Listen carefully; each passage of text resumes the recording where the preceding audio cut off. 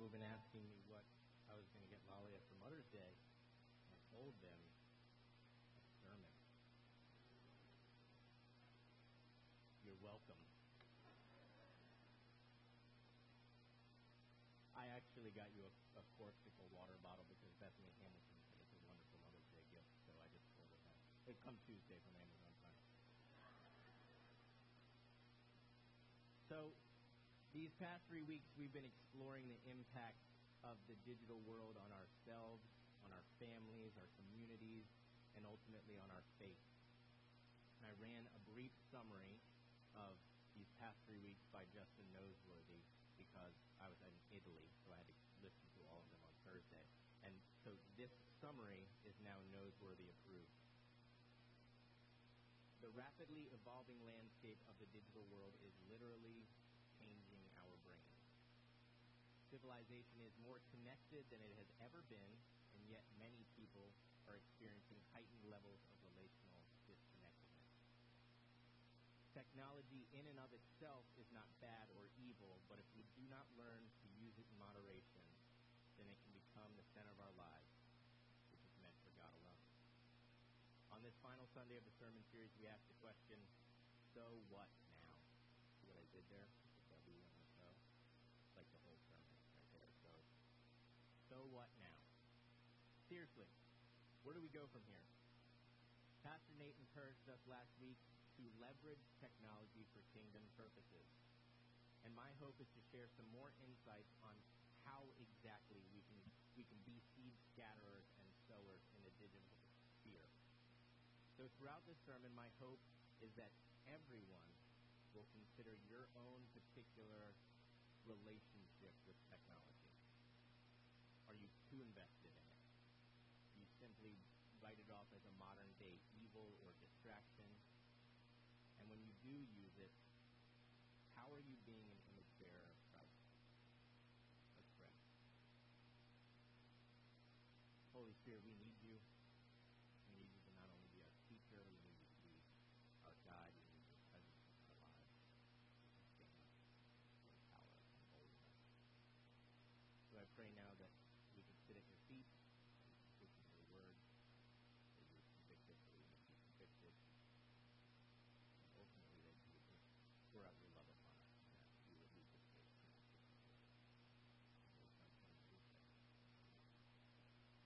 So believe it or not, I have very smart friends.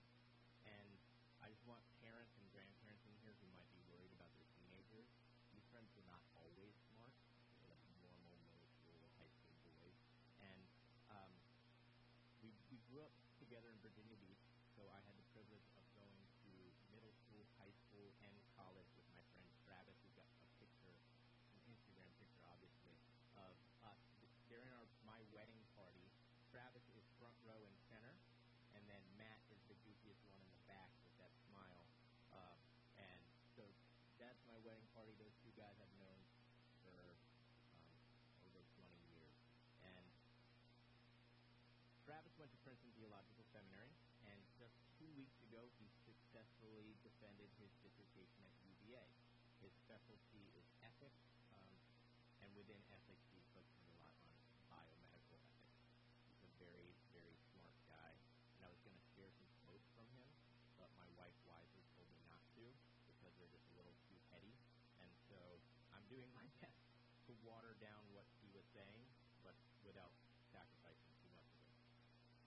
His very first article that he published came in his second year at Princeton Theological Seminary, and it was in the Theological Review for that school. And he took up a position against a very interesting argument. A classmate of his was arguing for the validity and necessity of virtual churches. So this student saw how society was trending more and more toward online living, and his passion was to reach the depths of the internet for Christ. So he specifically referenced a virtual reality world called Second Life. And Second Life users, also called residents, create virtual representations of themselves called avatars. So I made an avatar of myself last night in an Amish hipster form. So these avatars are able to interact with places, objects, and other avatars.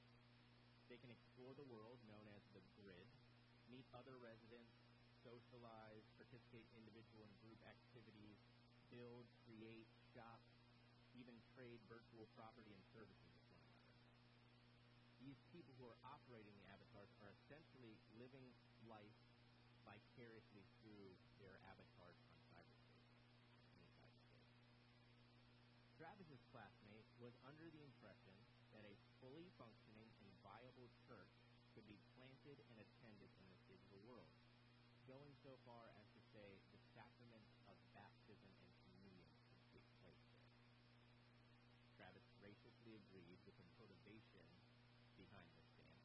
His classmate wanted to live out the Great Commission, but Travis was deeply concerned with how far this was being taken. God has made us physical beings. Justin mentioned this morning that Christ came incarnate. He values our physical form. And God has made us this way, and we're wired this way to actually be some sort of physical community. So Travis is warning against the medium becoming a message. But what he does for us is he encourages Christians to critically and effectively engage with the cyber world. Matt attended Fuller Theological Seminary with me, and he defends his dissertation in 2 weeks at the University of Oregon. I need to get one of those, right? A doctorate? He argues that social media has positive, Matt's specialty at the University of Oregon is in social media. And so he argues that social media has positive relational effects.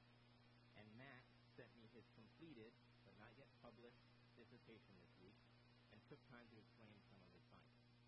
So the first thing, which he adamantly stated over and over, is that our digital lives have become an extension of who we are. Second, if on some level our digital presence is in fact our actual presence, then people want friends who are consistent and authentic. That means you act similarly in the physical world as you do in the cyber world. Third, in his research, he discovered that people who did not have a social media presence actually experienced more loneliness than those who did. And finally, much in line with what Pastor Rick taught 2 weeks ago, there is a very real happy medium. Matt discovered that his sample population experienced optimal relational connectedness when they engaged 30 to 60 minutes a day in the digital world. Anything less led to more loneliness, and anything more simply had diminishing returns. Both of these friends are Christ followers. These are two guys that I turn to for wisdom and counsel. And Travis and Matt want to use technology in the digital world to sow seeds that will lead people into actual, real, authentic community with each other on this site. But the harvest that they want to reap is filled with renewed and restored people who join a faith family, who actually sit and hear the spoken word together and receive the sacrament physically and actually. Human beings were meant to live in community. Technology supplements this, but it does not replace it. Basically, be in the digital world, not of the digital world. So what now? This is a tightrope to walk, right? Just like in everyday life, being in the world and not of the world. A large part of my job and calling is to enter the world of teenagers. My counterpart, Amanda, and I, we go to their schools, sporting events, performances, graduations. We go to their church, to where they feel comfortable. And the fact of the matter is that most everyone, no matter the age, also has a digital home in which they live and feel comfortable. The platform might be different based on your generation. You've got older generations who are adopting the app or technology later. So they're using Facebook, texting, FaceTime, Skype, and increasingly Twitter and Instagram. And when the old folks invade their safe spaces, the younger generations flee to newer technologies like Snapchat. Middle schoolers love Musical.ly, Fahoto, House Party, et cetera, et cetera, et cetera. If you don't know what I'm talking about, that's okay. And by the way, parents and grandparents, if you are worried or concerned about an app that your teenager is using, want them to stop, the best way to do it is for you to use those. But be warned, they are going to find something new and you won't be able to keep up with them. All of this is to say that not only do many people have an online presence, they actually consider it a major sphere of their life. Jesus says in Acts 1:8, "But you will receive power when the Holy Spirit has come upon you, and you will be my witnesses in Jerusalem and in all Judea and Samaria and to the end of the earth." And I have to believe that the essence of what Jesus is saying here is to reach every single nook and cranny for his name and his glory. And this includes the digital world. But we have to be as wise as serpents and harmless as doves. And I'm convinced that this morning's biblical text gives us insight on how to do just that. So if you would, please turn with me in your Pew Bibles or on your phones to Galatians 6.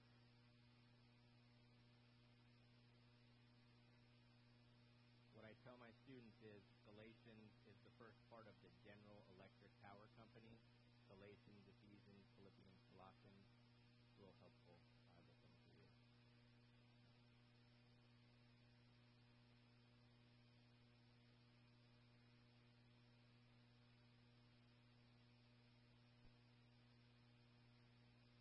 All right, we'll be reading verses 1 through 10 together. "Brothers, if anyone is caught in any transgression, you who are spiritual should restore him in a spirit of gentleness. Keep watch on yourself, lest you too be tempted. Bear one another's burdens, and so fulfill the law of Christ. For if anyone thinks he is something, when he is nothing, he deceives himself. But let each one test his own work, and then his reason to boast will be in himself alone, and not in his neighbor. For each will have to bear his own load. Let the one who is taught the word share all good things with the one who teaches. Do not be deceived. God is not mocked. For whatever one sows, that will he also reap. For the one who sows to his own flesh will from the flesh reap corruption. But the one who sows to the Spirit will from the Spirit reap eternal life. And let us not grow weary at doing good, for in due season we will reap, if we do not give up. So then, as we have opportunity, let us do good to everyone, and especially to those who are of the household of faith." So these first 5 verses of this passage are key for this series and for our life as a family of God in general. When we approach a topic like this, I think everyone in this room probably has an opinion. And as we listen to these types of sermons, we often take the approach of comparing ourselves to others. So for this sermon specifically, you might be thinking, I'm not as bad as that person. Or what I've been hearing a lot, I'm not as bad as that entire generation. At least I don't have an addiction. Or at least I'm not on it for 3 hours a day. At least. And then you might think, I know someone else in my life who's struggling with this and who could really use this type of sermon. And you have no idea how many times I've had a well-meaning and thoughtful parent or grandparent come to me with major concerns about their child's incessant technology use. After some investigating and counseling, I come to find out that that same parent or grandparent is constantly checking their phone, Facebook, etc., and not taking the time to actually help their child, let alone model the behavior that they want to see in their children. Helping requires us to bear one another's burdens while simultaneously carrying our own. And this is sacrificial love and what true biblical connectedness looks like, because it requires us to know the person well enough that we know their burdens, and then it demands that we walk alongside them, helping where and when we can. So as it pertains to this morning's subject matter, if someone you know is struggling with unhealthy digital habits, or if someone you know is making their struggles known through the digital world, then look for opportunities to serve them.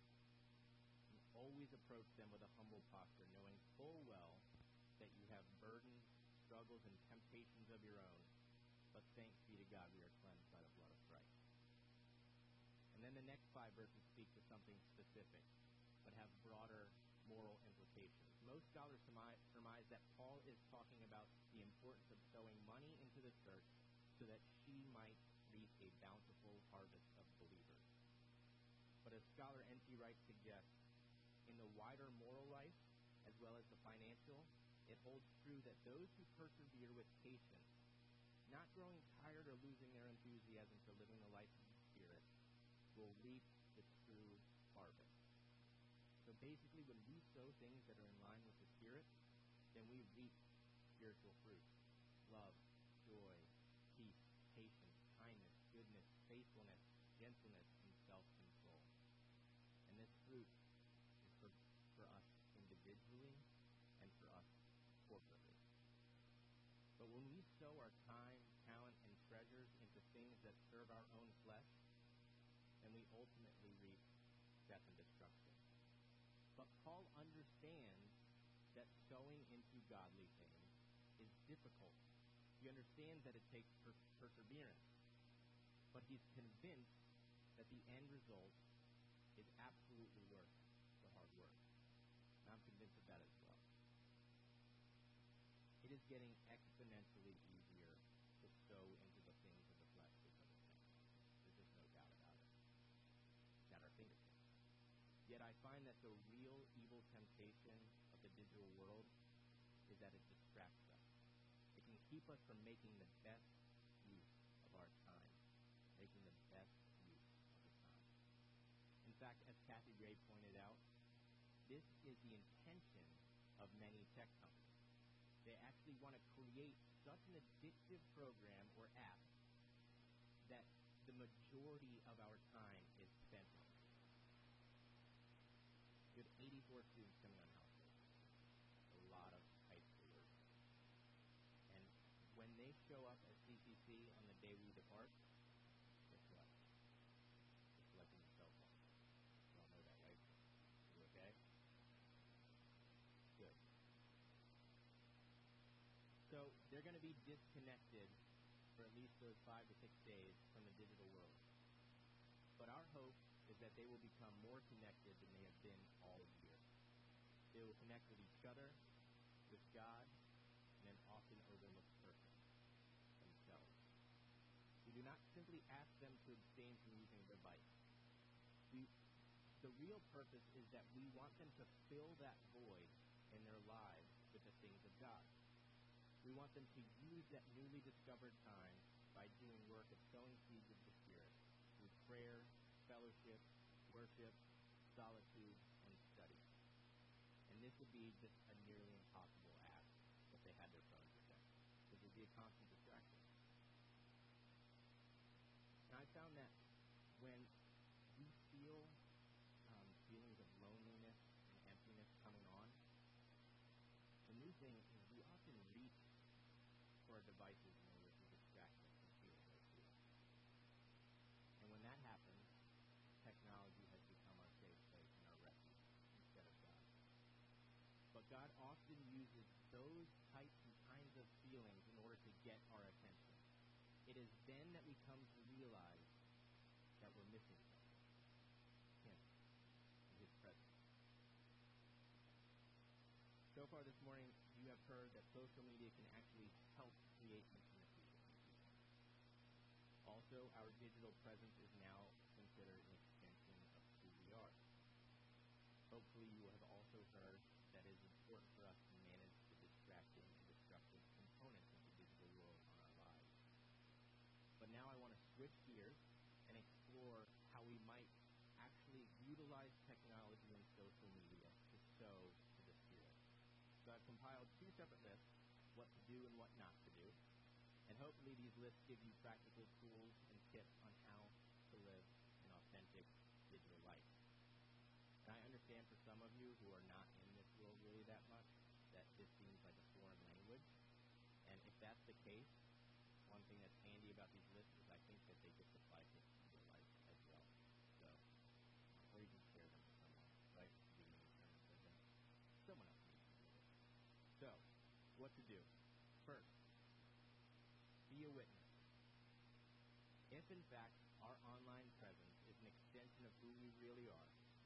then it is absolutely vital that our digital persona reflects the nature of Christ. This is the foundation of what we do online. In our texts, emails, Facebook, Instagram, everything, we are ambassadors of Christ. So the pictures we post, the comments we like, and the articles we all share impact our witness. Second, encourage specifically. Send encouraging texts and emails to specific individuals. Call people by their names. I hear that there's a certain grandmother in this congregation who sends her granddaughters a Bible verse every morning. And what this does is actually opens up further dialogue for the grandmother to invest in her life and minister to her beloved grandchildren. Third, build trust. Take the time. Earn the right to speak into other people's lives. Just like in the real world and face-to-face relationships, make sure to patiently build a repertoire with people online. Because any meaningful relationship takes hard work. Fourth, set boundaries. Set boundaries not only around your usage, but also around what you will discuss online. Certain conversations, especially disagreements, should take place face-to-face, or at the very least, call. Finally, remember eternity. This is twofold. Our online witness and presence have eternal ramifications. Also, remember that what you post online is basically eternal. Forever. It's there. Someone will find it. So think long and hard about what you post before you post it. A practice that I've adopted in my own life is that when I read like an article that usually upsets me or something, a comment, I'll write out my response. And this is something that we don't have the luxury of doing in real life. I'll write out my response, but I don't click send. I let it sit there for a little while. 9 times out of 10, when I come and revisit it, I don't post it. I wish I had that feature. All right, so now what not to do. First, don't hide. Do not hide behind your screens. The internet has a word for this. It's people with keyboard courage. They are willing to say things online that they would otherwise not say. Remember, being authentic is key. Would you say it to someone face to face? Would you say it at your workplace or in the classroom? If not, don't put it online. Second, don't blemish. This one is near and dear to my heart. As Christ followers, it is absolutely essential that we do not blemish, ridicule, or speak falsely about Christ's bride. This is especially important in such a public and permanent forum as the internet. Of course, Christians have disagreements. I get that. But just remember that the world is watching, and Satan loves division in the church. Third, don't take offense. I heard it said recently that it is our personal decision whether or not to be offended by something. You will encounter tons of non-Christians on the internet. Some of them will be very hostile to our faith. But in my 10 years of doing ministry and kind of living in this world a little bit, I have never heard or read about someone converting another person through an online argument. Just keep that in mind. Finally, don't correct. If you see a brother or sister in Christ sinning online, then please, please, please, do not correct them publicly. It makes them look bad, you look bad, and most importantly, Christ look bad. Take the time to call them or meet them for a cup of coffee. Perhaps some of you can think of some other helpful hints and share them with me. You can share them with your small group or your family. The idea is that we need to build each other up and bear one another's burdens. This is coming at us fast. It's a new frontier. We need all of the help that we can get so that we sow to the Spirit and reap from the Spirit. So let me end with a story that I think encapsulates what to do and what not to do. That's most of our lives, right? Back in Florida, I was working closely with a young man who was having some very serious struggles. And I was his soccer coach. I knew his family. They were all believers. Even though I saw this kid every day at soccer practice, his primary form of communication with me was through Snapchat. So that's the Snapchat logo icon. It's basically, and my students can correct me if I'm wrong, but basically it's the preferred way of students messaging one another now. It's almost easier for them to snap you a message than it is for them to send a text message. So I would get home after work and soccer practice, and he would reach out to me late at night, and I would do my best to disciple and encourage him whenever he sent me a message. And I was so intent on serving him that I would literally check his snaps mid-conversation with my wife. I would explain to her that he needed me. In many ways, I saw the digital world as my mission field, and I've immersed myself in it. I've had some great success sowing seeds there, and this is why I'm commending you all to do the same. But I had terrible boundaries, and in some ways still do, because I have such a strong desire that motivates me because I don't want to let people down. But every time I choose to respond to an email, check a text, or send a snap while I'm at home, I need to remember that I'm letting someone down. And now 2 people. Please do not neglect what is right in front of you. From time to time, put down the phone, turn off the TV and computer, and disconnect from the digital world. Connect again to your family, both your biological family and the family of God.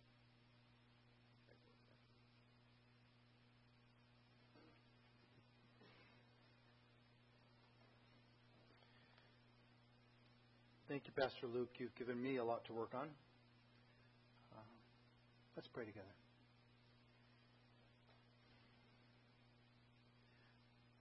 Lord, we thank you for technology that you've inspired as people create. We thank you for the many ways it saves lives, it helps us flourish. But we also struggle. First, we ask you to just protect us from the people who would use the digital world for evil. We ask you to help us to use it wisely. We ask for your grace that you would just forgive us in many ways that we may misuse it or use it unwisely. We need your grace every day, Lord. We also ask, Holy Spirit, that you would fill us with your power. Do inside of us the things that we don't have the power to do. Change our attitudes and change our desires. That you would just fill us with your presence. Just do what you can do that we cannot.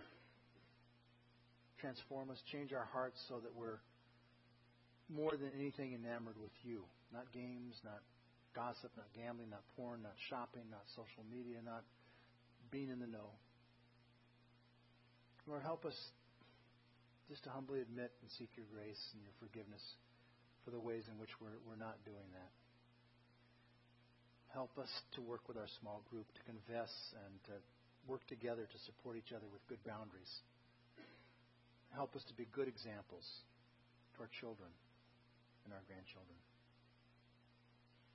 And Lord, as we're about to give back to you a portion of what you've entrusted us, we just thank you for giving us this opportunity to show our love for you, our trust that you'll provide.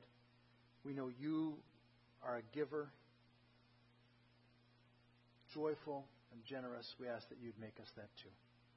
And as we invest in your kingdom, we ask that our hearts would follow our investment and that you would not allow us to get wrapped up in the materialism of our age. We ask that you would multiply these gifts so that they'll accomplish a great deal of good. We ask all of these things in Jesus' name. Amen.